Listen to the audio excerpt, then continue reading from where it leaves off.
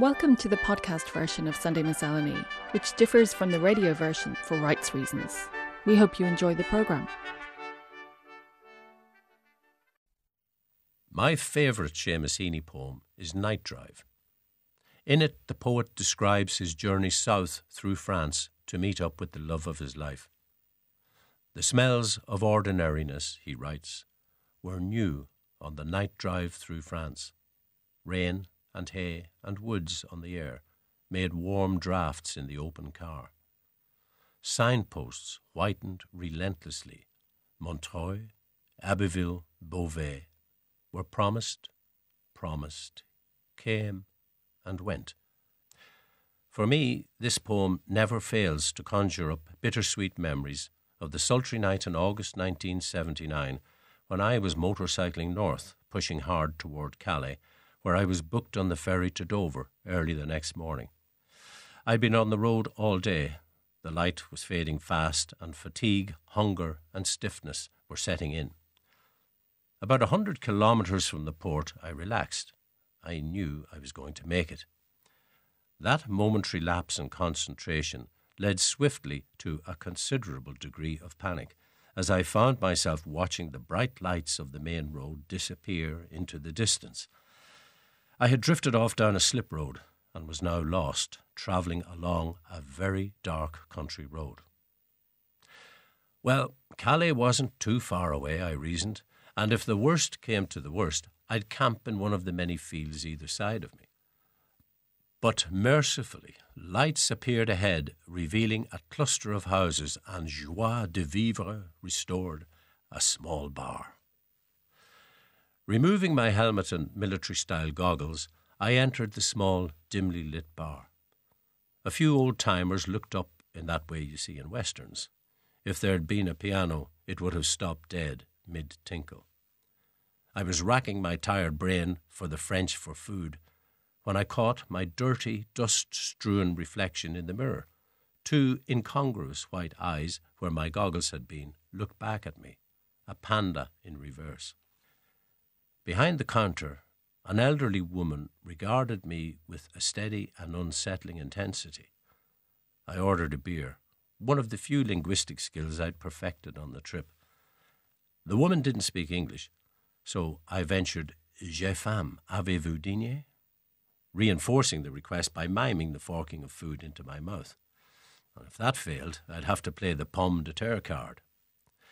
Madame just shrugged and pointed at her watch, eloquently informing me I was out of luck. A local came in, and they had a quiet chat. He had obviously seen the IRL stickers on my bike, because the woman of the house returned and questioned, "Irlandais?" "Oui," I said, and she poured me another beer. I remonstrated, No, moto, Calais, bateau." I mimed holding the bike handlebars. When she discovered my ferry wasn't until the morning, she approached another one of the regulars who, without a word of English, made it clear to me that I was to pitch my tent in his garden next door. In the morning, he'd leave the front door open to allow me to wash and have breakfast. I didn't fully realise how unusual this hospitality was until many years later when I read an article by an expat writer in France, English admittedly, whose view was that you have to live beside your French neighbours for at least 5 years before you can expect an invite into their homes. And here was I, barely 10 minutes in the place and given the run of a total stranger's home. The lady smiled for the first time as she set a plate of hot food in front of me, all the while fixing me with her penetrating gaze. I had very little French, and she had no English, but the language barrier just seemed to dissolve, and for some ineffable reason we became very comfortable in each other's company and remained deep in conversation for hours. I remember she talked at length and with great emotion about the war, which had, of course, been particularly fierce in northern France. At the end of the now very late evening, Madame wrote her name and address on a piece of paper, insisting that I write to her the minute I got home to let her know I arrived safely. I put the note securely in the pocket of my motorcycle jacket. In the days and weeks that followed, I kept meaning to drop her a line to let her know I got back okay. But to my eternal shame and remorse, I never did. Laziness, procrastination, relative immaturity. I have no excuses. Then I lost the piece of paper.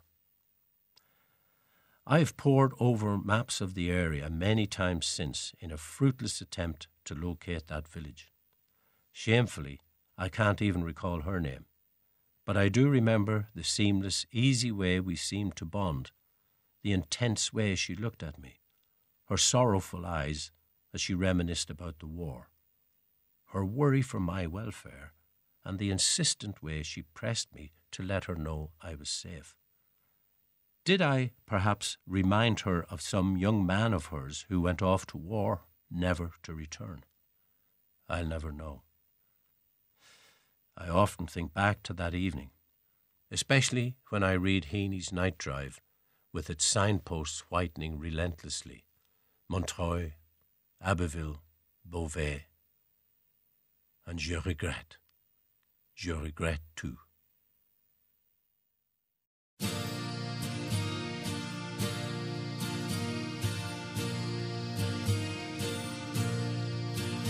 I was lost in France, in the fields the birds were singing. I was lost in France, and the day was just beginning. I just stood there in the morning rain. I had a feeling I can't explain. I was lost in France, in love. I was lost in France, in the street a band was playing, and the crowd all danced. Couldn't catch what they were saying. When I looked up, he was standing there. I know I shouldn't, but I didn't care.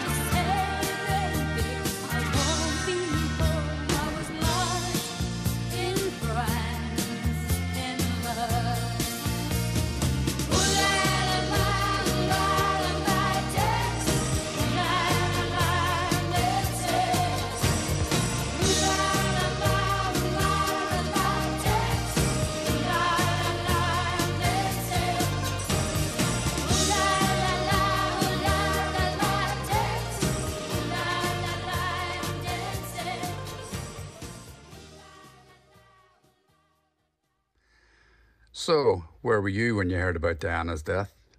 Oh, that's an easy one. I'd just gotten up. Late, I think, as it had been quite a party the night before. I'd just walked into the living room that wasn't my living room to be told by my grandmother, who I didn't know, that the princess was dead. I thought it must be Princess Anne for some reason, but it quickly became clear from the TV screen that it was Diana. I didn't really take it in and went into the kitchen and had breakfast with the parents I didn't know either. I'm not trying to be confusing. That's what really happened. So I suppose I should explain. I'd been spending the weekend with my natural family, whom I'd only just met after a couple of years looking. I always knew I'd been adopted from a baby home in Donegal, a chubby, cheerful infant, they said, with blonde hair and a wide smile. I grew up in Derry, one of 5 adopted children, raised by my beloved parents, Tony and Anna. I never felt a particular yearning to know more about my origins, but I was curious. So when I got closer to 30, I decided to find out more. I was more interested in discovering if I was going to go bald imminently, or would have bad hips, or a dodgy heart. But also there was a knowledge gap in my life, and I wanted to fill it.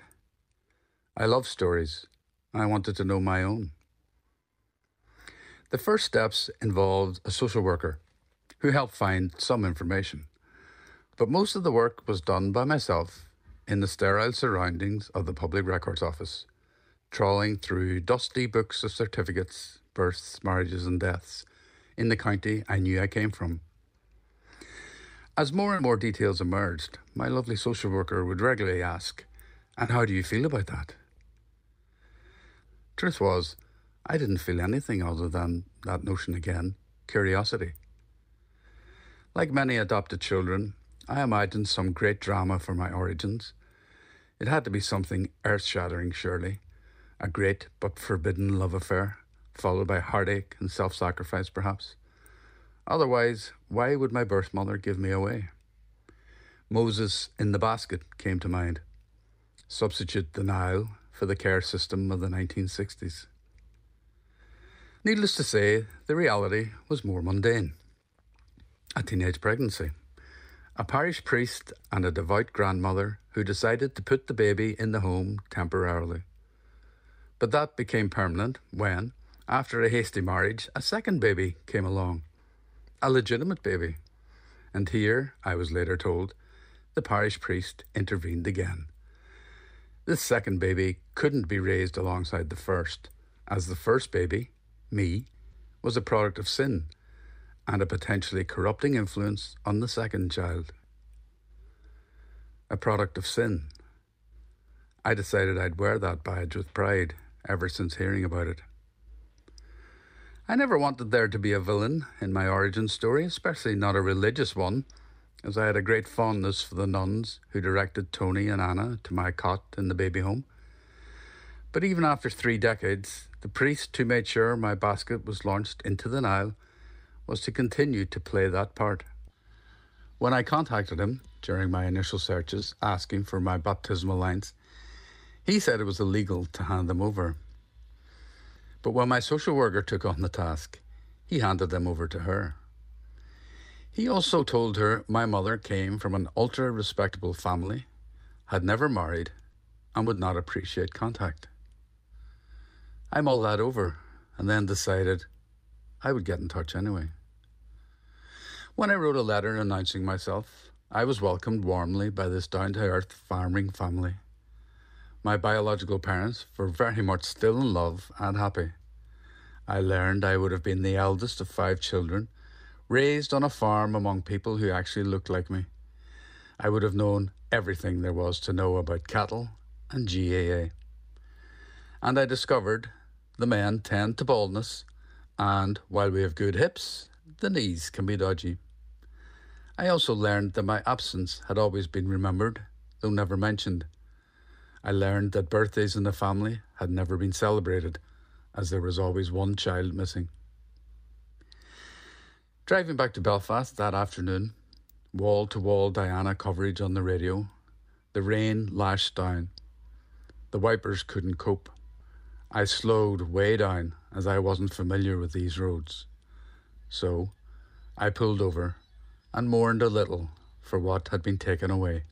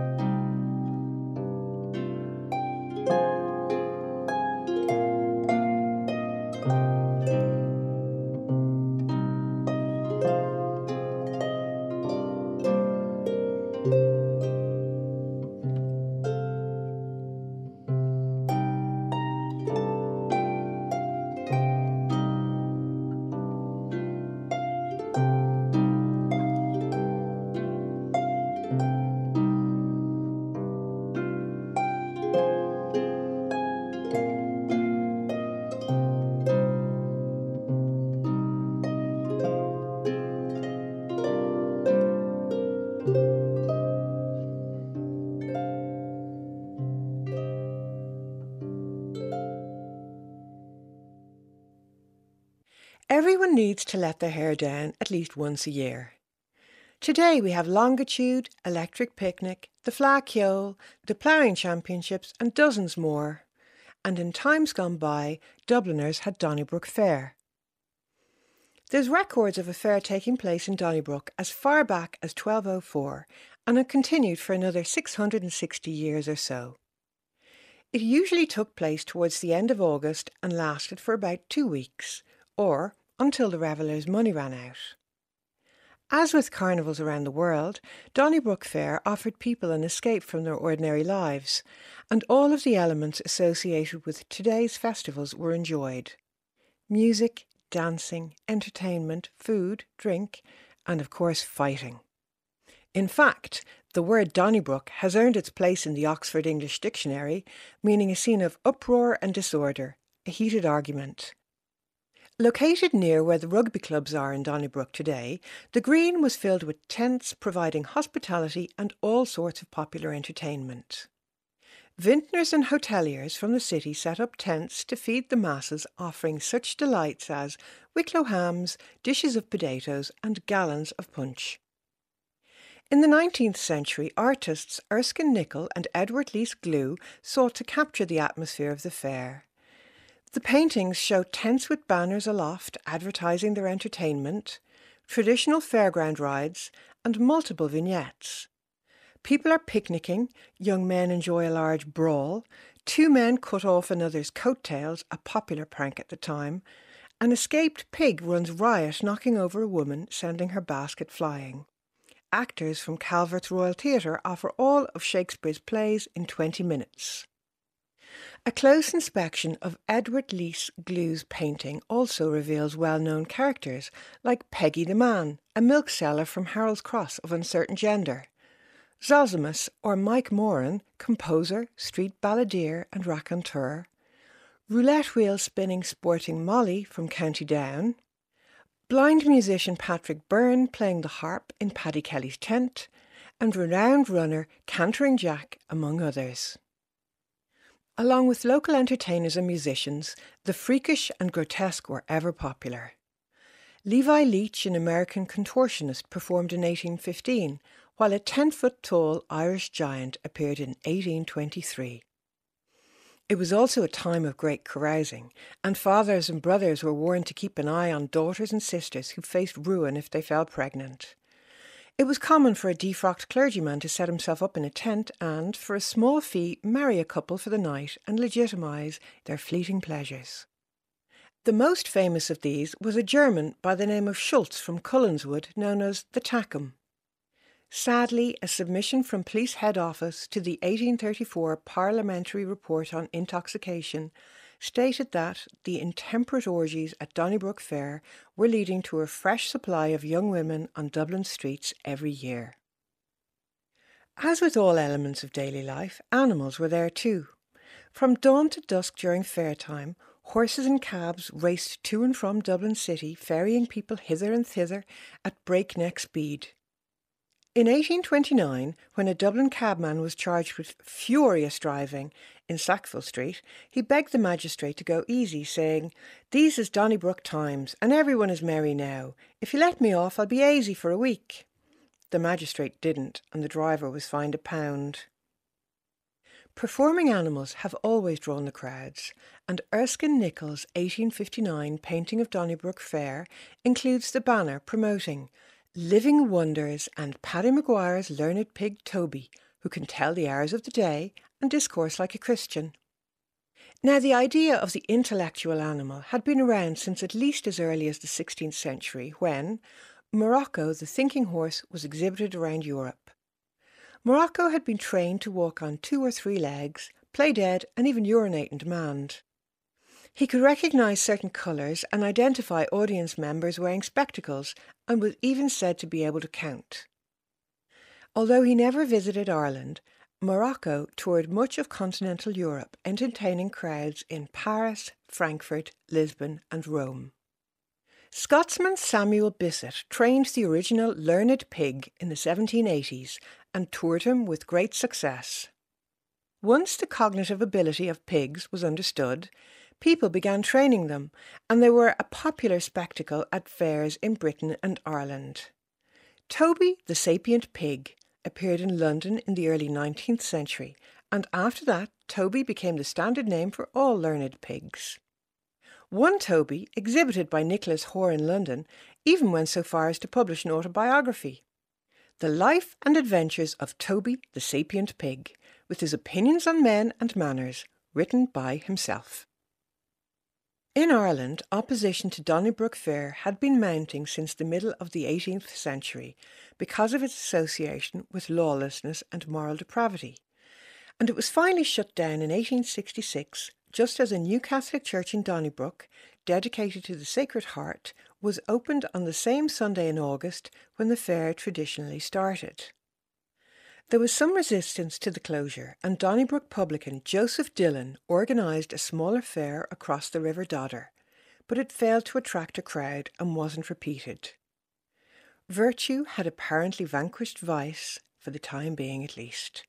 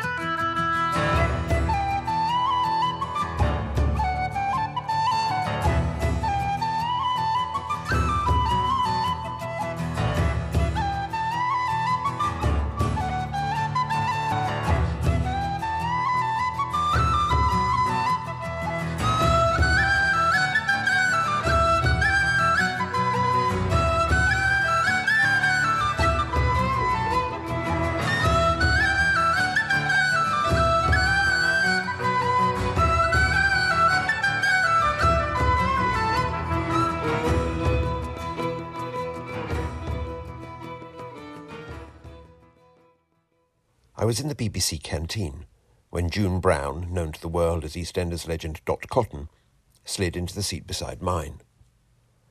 "Hope you haven't got plans for the weekend," she said. "They're looking for you on the second floor."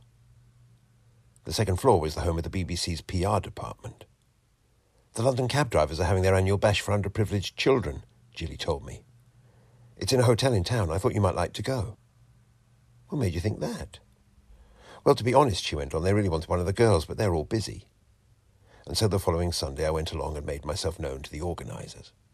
There were a few other actors, a couple of kids' TV presenters, and I was shaking hands with a rather grumpy England cricketer when the charity's PA asked for our attention.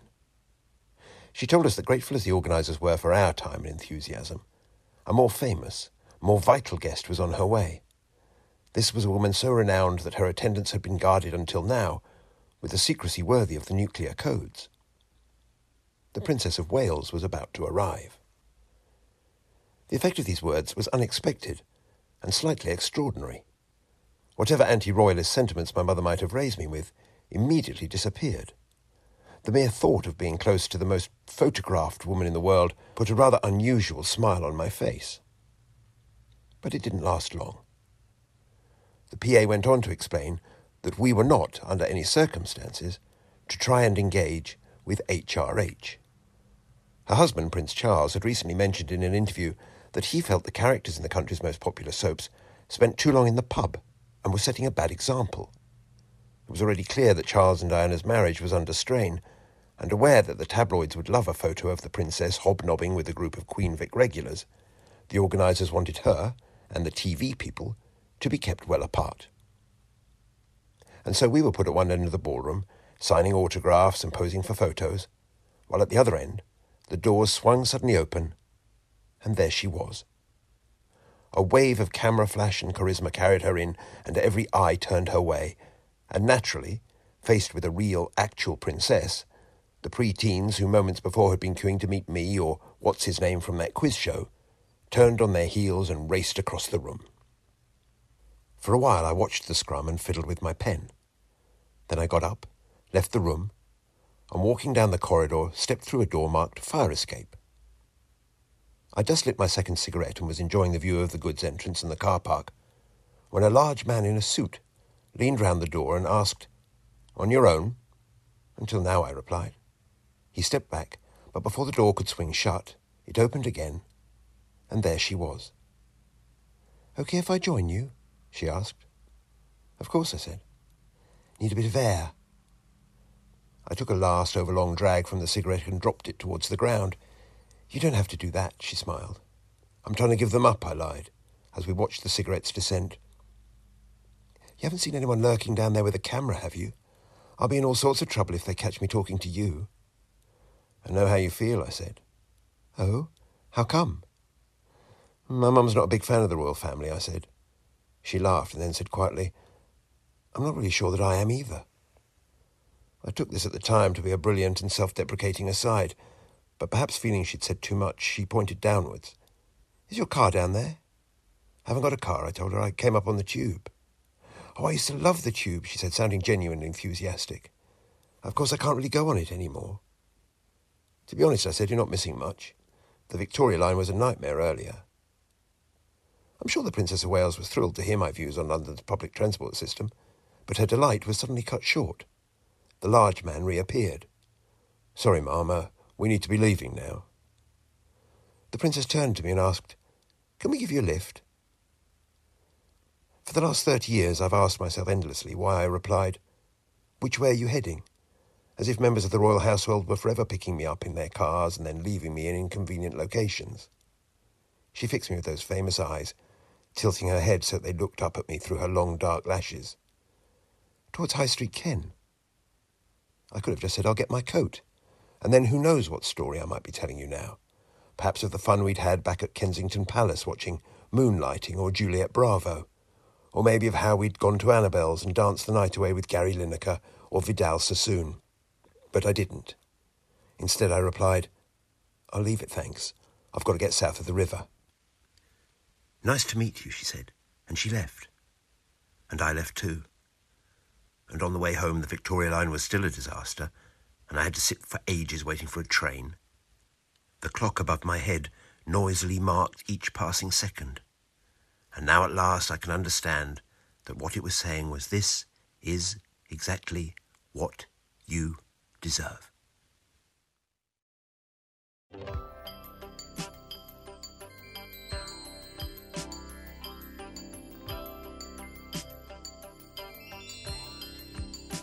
You ask me where to begin. Am I so lost in my sin? You ask me where did I fall? I'll say I can't tell you when. But if my spirit is lost, how will I find what is near? question, I'm not alone. Somehow I'll find my way home. My sun shall rise in the east, so shall my heart be at peace. And if you're asking me when, I'll say it starts at the end. You know your will to be free is matched with love secretly, and talk won't alter your prayer. Somehow you find you are there. Your friend is close by your side and speaks in far ancient tongue. A season's wish will come true.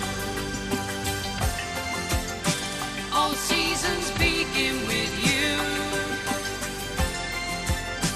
One world we all come from. One world we melt into one. Just hold my hand and we're there. Somehow we're going somewhere. Somehow we're going somewhere.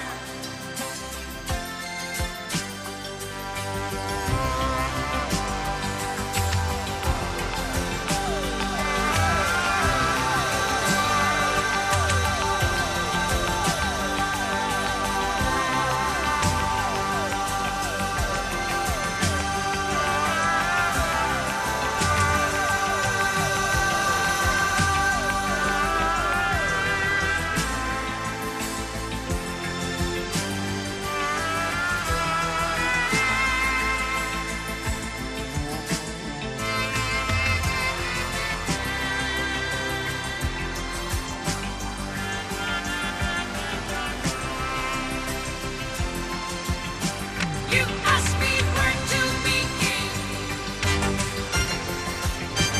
Am I so lost in my sin? You ask me where did I fall? I'll say I can't tell you when. But if my spirit is strong, I know it can't be long. No questions, I'm not alone. Somehow I'll find my way home. Somehow I'll find my way home. In the late evening of August 29th, 2013, I boarded a long-haul flight from Dublin, bound for a new job in a country on the far side of the world. Through the night and into the following morning, I tracked our progress on the flight monitor as we flew over darkened countries and continents. And as the little plane on the monitor crossed the Black Sea near Constanta, site of the ancient city of Thomas, I thought of the poet Ovid, exiled and heartsore for Rome. But try as I might, I could not make out the lights of the city below me. And then I drifted in and out of waking and dreaming in the in-between time and place of an overnight flight. At one point, I remember waking and looking out the cabin window. The sky glow obscured the distant stars, but the moon was visible. And then I saw, or thought I saw, 2 shooting stars. Perhaps they were 2 planes heading away into the further darkness, or 2 souls on their migratory journey to the afterlife. When we landed, well into the following day, I turned on my phone to the news that the poet Seamus Heaney had died. I did not know Seamus Heaney, though like thousands of others, I met him briefly on a few occasions at book launches and readings, and he once wrote me a short note which has pride of place above my desk. So my relationship with the poet was and is primarily through his poems. But there is a topographical element too. Places where I feel the benign and genial spirit of the late poet. Ashford in County Wicklow, immortalised in the Glanmore sonnets, or the flaggy shore in North Clare, captured so vividly in Postscript. And most weeks I drive from Dublin to Wicklow. There are points on the road where you feel the pleasure of simply being alive on this earth. It's something to do with the confluence of road and sea and sky, and the knowledge that a sacred valley lies beyond the mountains to the west. One such point is the turn-off for Newcastle, where my mother was born, and Newtown Mount Kennedy, where my parents were married. There's a dip in the road and then a long climb, and you know by the light that the sea is just over the horizon, and the sky falls to meet it, and off to the right is the hidden valley of Glendalough. It is a moment and a place rich with possibility and, for me, family associations. In answer to a question posed by Dennis O'Driscoll in Stepping Stones, that beautiful book of interviews, Seamus Heaney says, "Often when I'm on my own in the car, driving down from Dublin to Wicklow, I get this sudden joy from the sheer fact of the mountains to my right and the sea to my left, the flow of the farmland, the sweep of the road, the lift of the sky."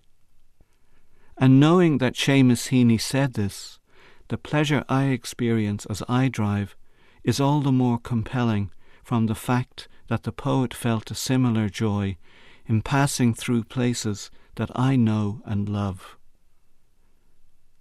Seamus Heaney invokes the Greek god Hermes in a number of the poems dedicated to his father, a man who bought and sold cattle. The poet describes Hermes as the god of fair days, stone posts, roads and crossroads, and a guardian of travellers. Hermes was also the god of thresholds. As the messenger of Zeus, Hermes lived between humans and gods, as well as crossing from the world of the living to the world of the dead. I know it is fanciful, but I like to believe that the two lights I saw on the overnight flight that left Dublin on the 29th of August 2013 were the poet Seamus Heaney embarking on his soul journey with the soul guide Hermes. There is a tradition, going back to ancient Greece, of travellers adding a pebble to a cairn in gratitude to Hermes for his guidance and protection. Nowadays, I toss a pebble whenever I come across a mound of heaped stones in honour of Hermes, and in honour and remembrance of Seamus Heaney. And as I do so, I imagine the poet's soul sailing on in the great vastness of the universe and in the eternal afterlife of his poetry. Sail on, O mighty and much-missed poet.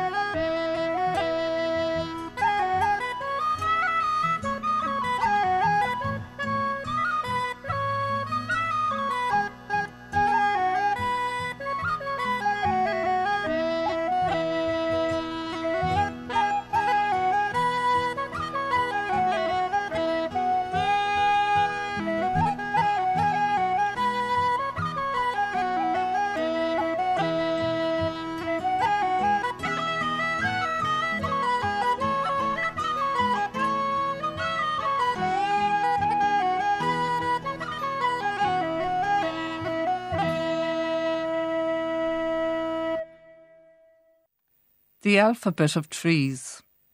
I don't think that they met. In fact, I'm nearly sure they didn't.